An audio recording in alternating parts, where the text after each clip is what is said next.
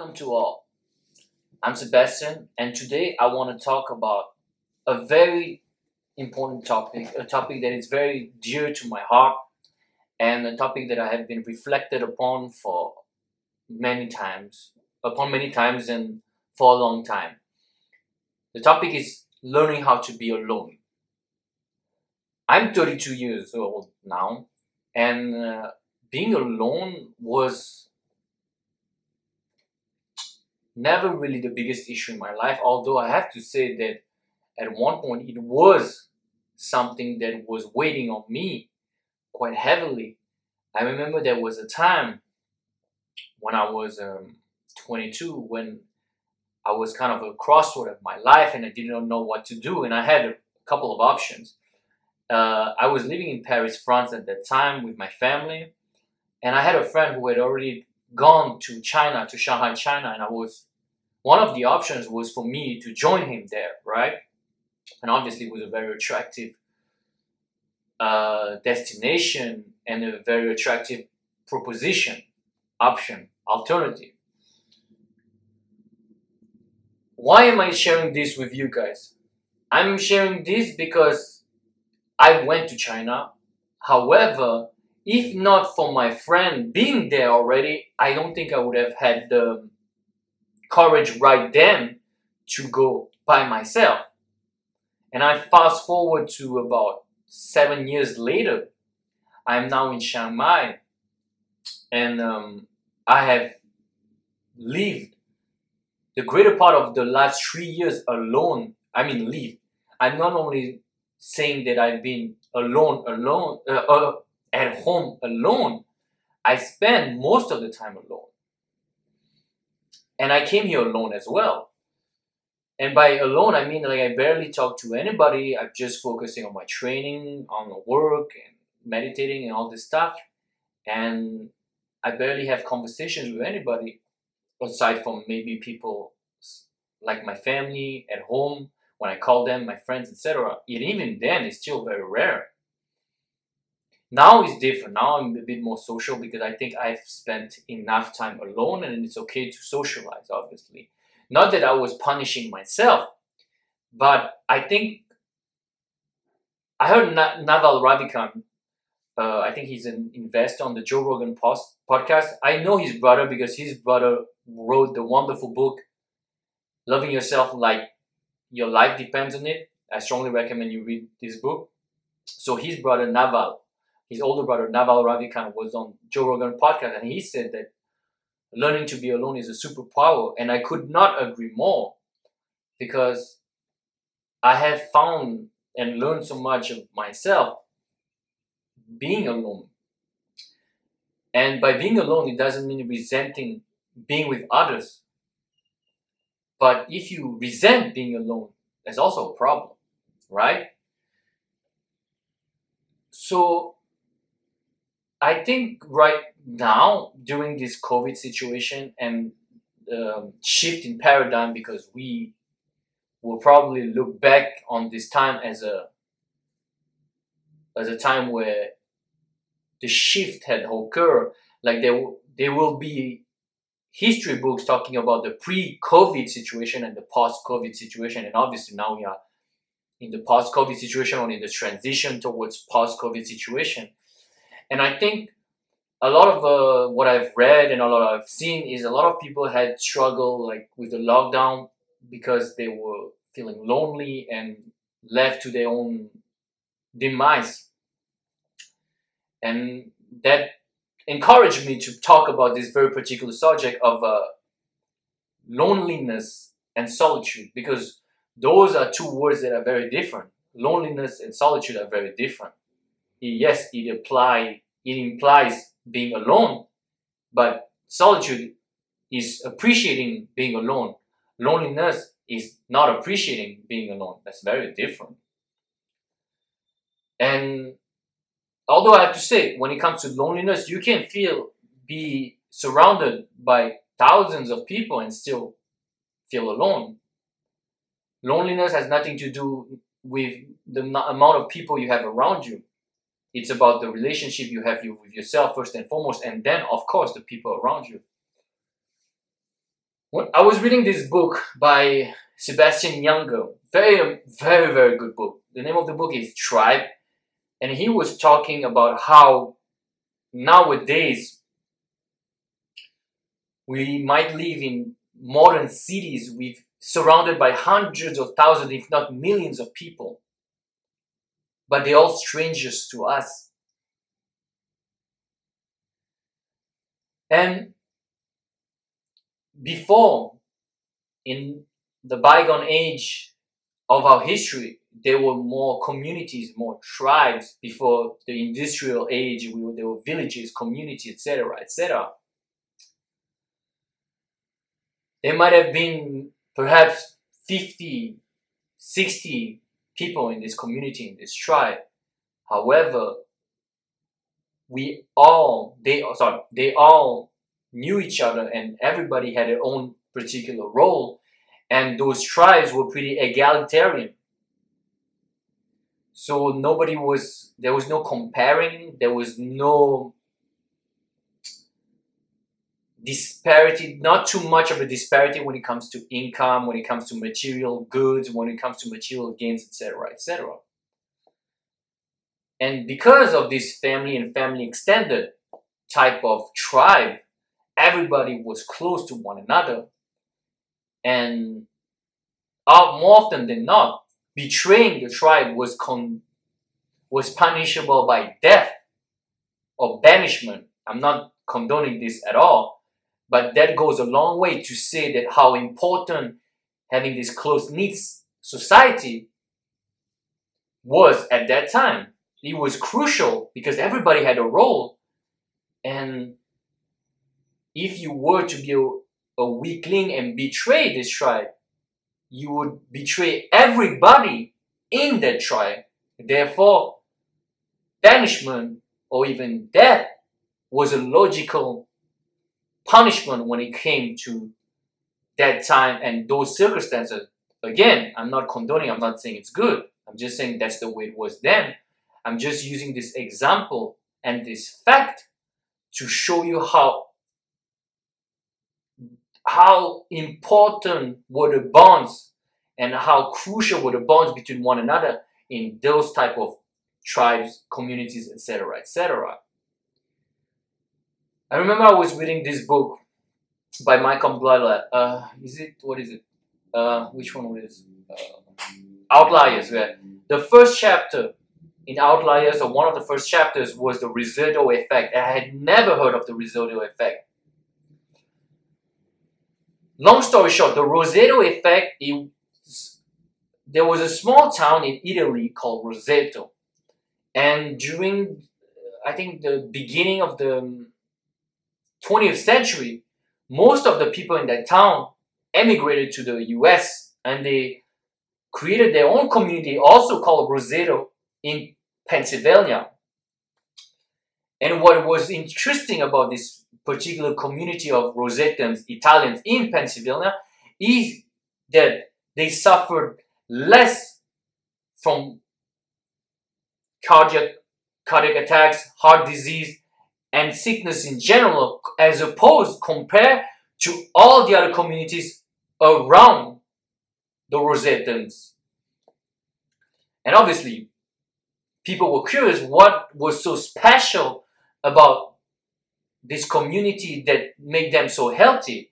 So they looked at their diets, their lifestyle, and the work, and they seen that the well-being and the lack of stress and health had nothing to do with diet, work, and lifestyle.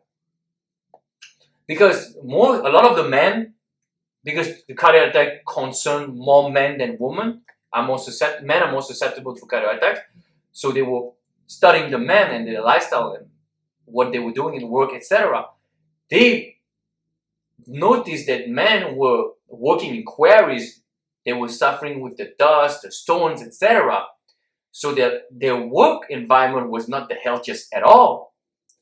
They checked the diet. The diet, it was typical Mediterranean Italian diet, which was full of grease, full of lard, full of fat, and it was not what we would call something healthy. And they were smoking, and they were not necessarily exercising any more than other communities, probably even less. But what they've noticed, however, is that that community was very egalitarian. So people were not, there was nobody on welfare. People were had that solidarity about their community, and people were all helping each other. And they always had events including the whole village, the whole community. And also, they had close, tight-knit bonds between one another, as the bonds that other people from back in the days had in those close-knit tribes. They had kept the same lifestyle of old Europe, and they brought it to Pennsylvania in the USA. And that was the reason why they had such good health. And I was flabbergasted. I was blown away when I read this, because for me, I don't smoke, I don't drink, I exercise. I consider myself pretty healthy and leading a pretty good lifestyle. And to see that health is more so to do with community and bond that you have with others was astonishing. Everybody in those type of communities felt that they belonged, and there was no disparity that was so preposterous that people were jealous of one another. And what happened after this is, over the years, 20, 30 years after that, the place was gentrified. They went through a process of gentrification, and they slowly but surely transitioned into a more American way of life, so to speak, lifestyle. And the cardiac disease, the heart diseases, and the stress level, etc., were beginning to parallel those of the other communities around. So that's the Rossetto effect. And obviously, I'm not here to say that capitalism is bad, that modern society is bad, blah, blah, blah. For better or worse, we are now here. However, I do think, and I'm sorry to digress, but I think that we as a society, we should perhaps maybe tend to go back towards this kind of community-based lifestyle where it's more egalitarian, instead of trying to live in all those big cities alone, feeling lonely, even though we're surrounded by millions of people. Nowadays, in the modern societies, we barely know our neighbors, which is normal for us because that's how we live now. But there was a time where our neighbors were our family or our extended family. That is not necessarily the case anymore. So maybe we should go back to this kind of lifestyle, which makes sense because it seems like the healthiest way to live a life. That being said, I'm not even tending to go towards this lifestyle. I'm alone here. My family is back in France. My friends are all over the world. So I'm pretty much alone here. I have no real close friends here. I'm okay with it. That's the lifestyle I choose. That's the life I choose for the moment. I'm very happy this way at the moment. But I think that yes, we should go towards this kind of society in the future, hopefully. But for now, in the meantime, I think we all need to learn how to be alone. In the movie Meet Joe Black with Brad Pitt and Claire Forlani and Anthony Hopkins. Okay, for those of you who haven't watched the movie, I'm going to spoil you a bit, so please fast forward to the next part of the video because I'm going to give you some of the scenes away. So Brad Pitt, for those of you who have watched the movie, Brad Pitt is death incarnated in the movie. He's the incarnation of death. Death took Brad Pitt's body. And Brad Pitt, death, falls in love with Claire Forlani, the daughter of Anthony Hopkins in the movie. She happens to be a doctor in this good hospital in, I think, New York. And Brad Pitt, obviously being death incarnated, had nothing much to do but to fall in love, right? So he went to visit her at the hospital every now and then. And the first time he happened to visit her in the hospital, he saw this elderly Jamaican woman who had some sort of psychic ability. And as soon as she saw Brad Pitt, deaf, she knew that he was deaf. Not necessarily very specific, but she knew that he was something else. He was not worldly. He was not of this world. And Brad Pitt, started developing kind of a relationship with this older Jamaican woman. First of all, he reassured her that he was not here to take her. Even though she was old enough and suffered enough, she wanted to go. But Brad Pitt told her it was not her time. Fast forward to 20 minutes later in the movie. He happens to go again. Brad Pitt happens to go again to the hospital. And he went to see the Jamaican woman because Claire Forlani was busy. And the elderly Jamaican woman asked Brad Pitt, "Why are you here?" And he said that he was here because he felt lonely. He doing his job as deaf was so lonely. And the elder Jamaican woman told him that he should not be fooled. That we might have moments here when we are surrounded with people, with family, with loved ones. But we here too are pretty much alone. And I remember this like it was yesterday because it's resonated with me because it's so true. You know, as they say, we born alone. Although I have a twin, so I was not really born alone, but most of us are born alone and we die alone. And even like for me, I have a twin, so I was born with my brother at the same time. But we still one consciousness, right? We still with us. There's no, even if we have someone, a girlfriend or boyfriend that is always with us, we're still alone in ourselves. And we die the same way. And nobody can fully grasp the full being and the full essence of ours, even ourselves, during a lifetime. And it is true that we spend most of the time with ourselves, whether we're surrounded with people, whether there's 1,000 people, whether we're intimate with someone, whether we were a friend, a loved ones. Most of the time, we're still alone. It is what it is.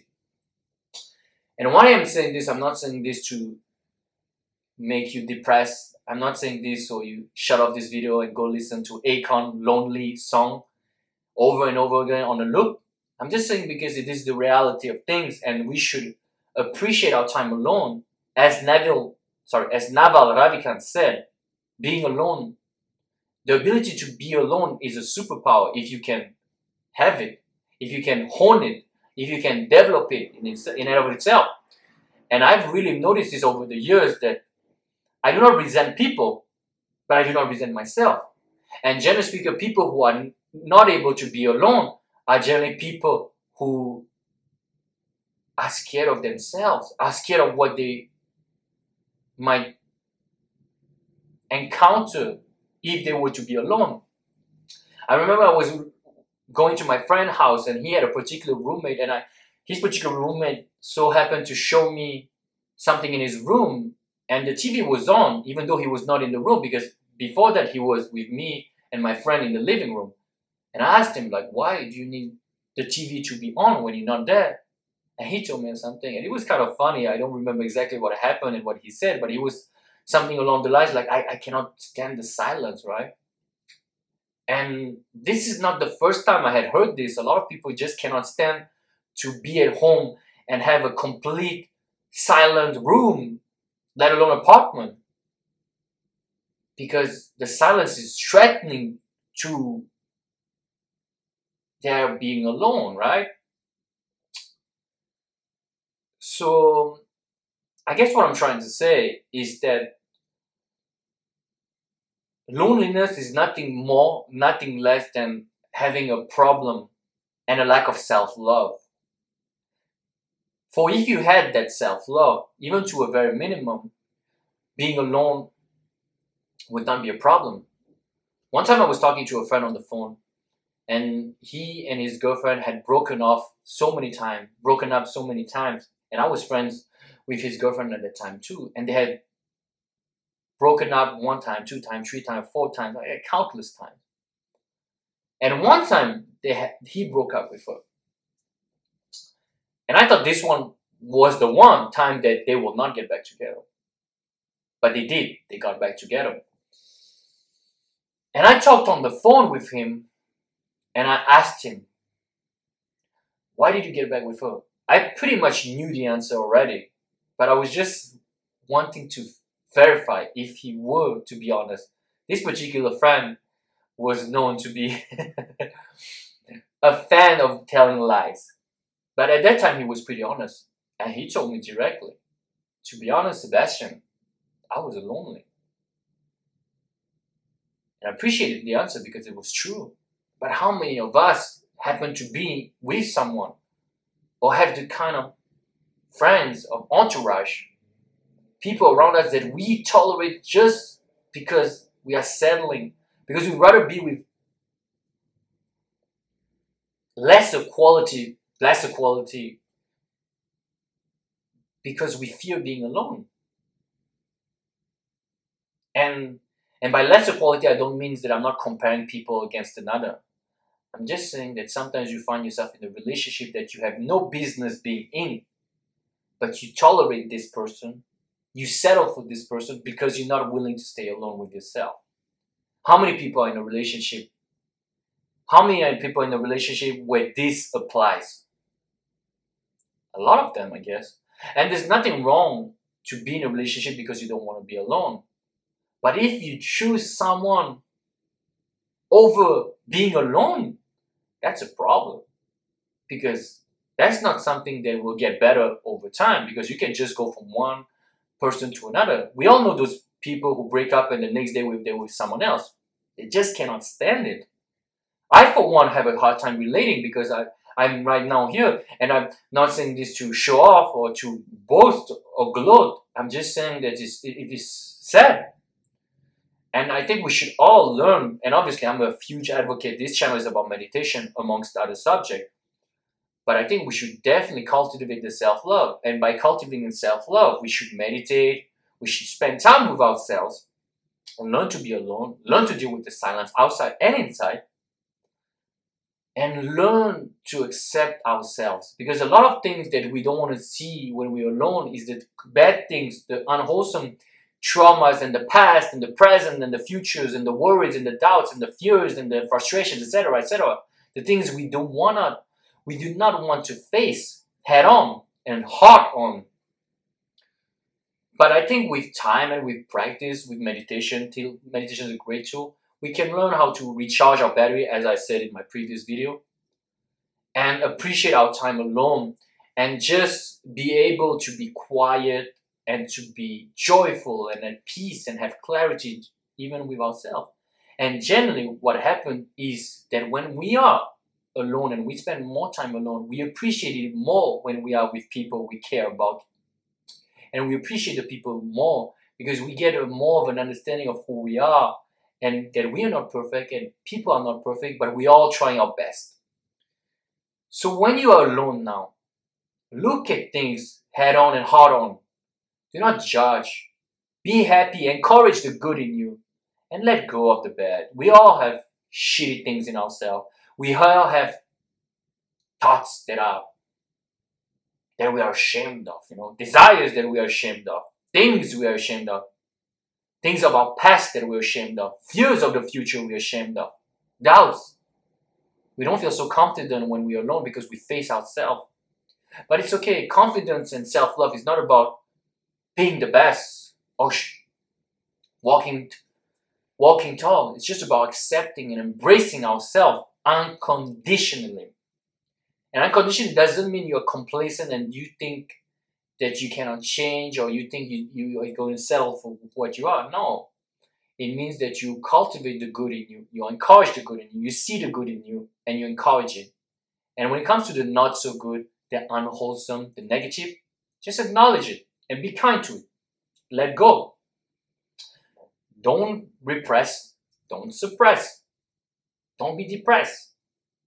That was not for the rhyme, but I did it in any way. Just let go and surrender it and encourage the good. And you will see over time, being alone will definitely seem to you as a superpower like it is for me. Because I really do think it's a superpower. And you'll see, having a relationship with oneself is an amazing thing, if not the best thing you can do in life. I think I will end this video now. I didn't expect to talk so much. Thank you so much for listening till the end. If you want more information, whether you're on podcast or YouTube or Instagram, you can find my information mostly on YouTube in the description box below. Coaching, books, what else? My second YouTube channel and my private Facebook group. Thank you so much, and I'll see you very soon.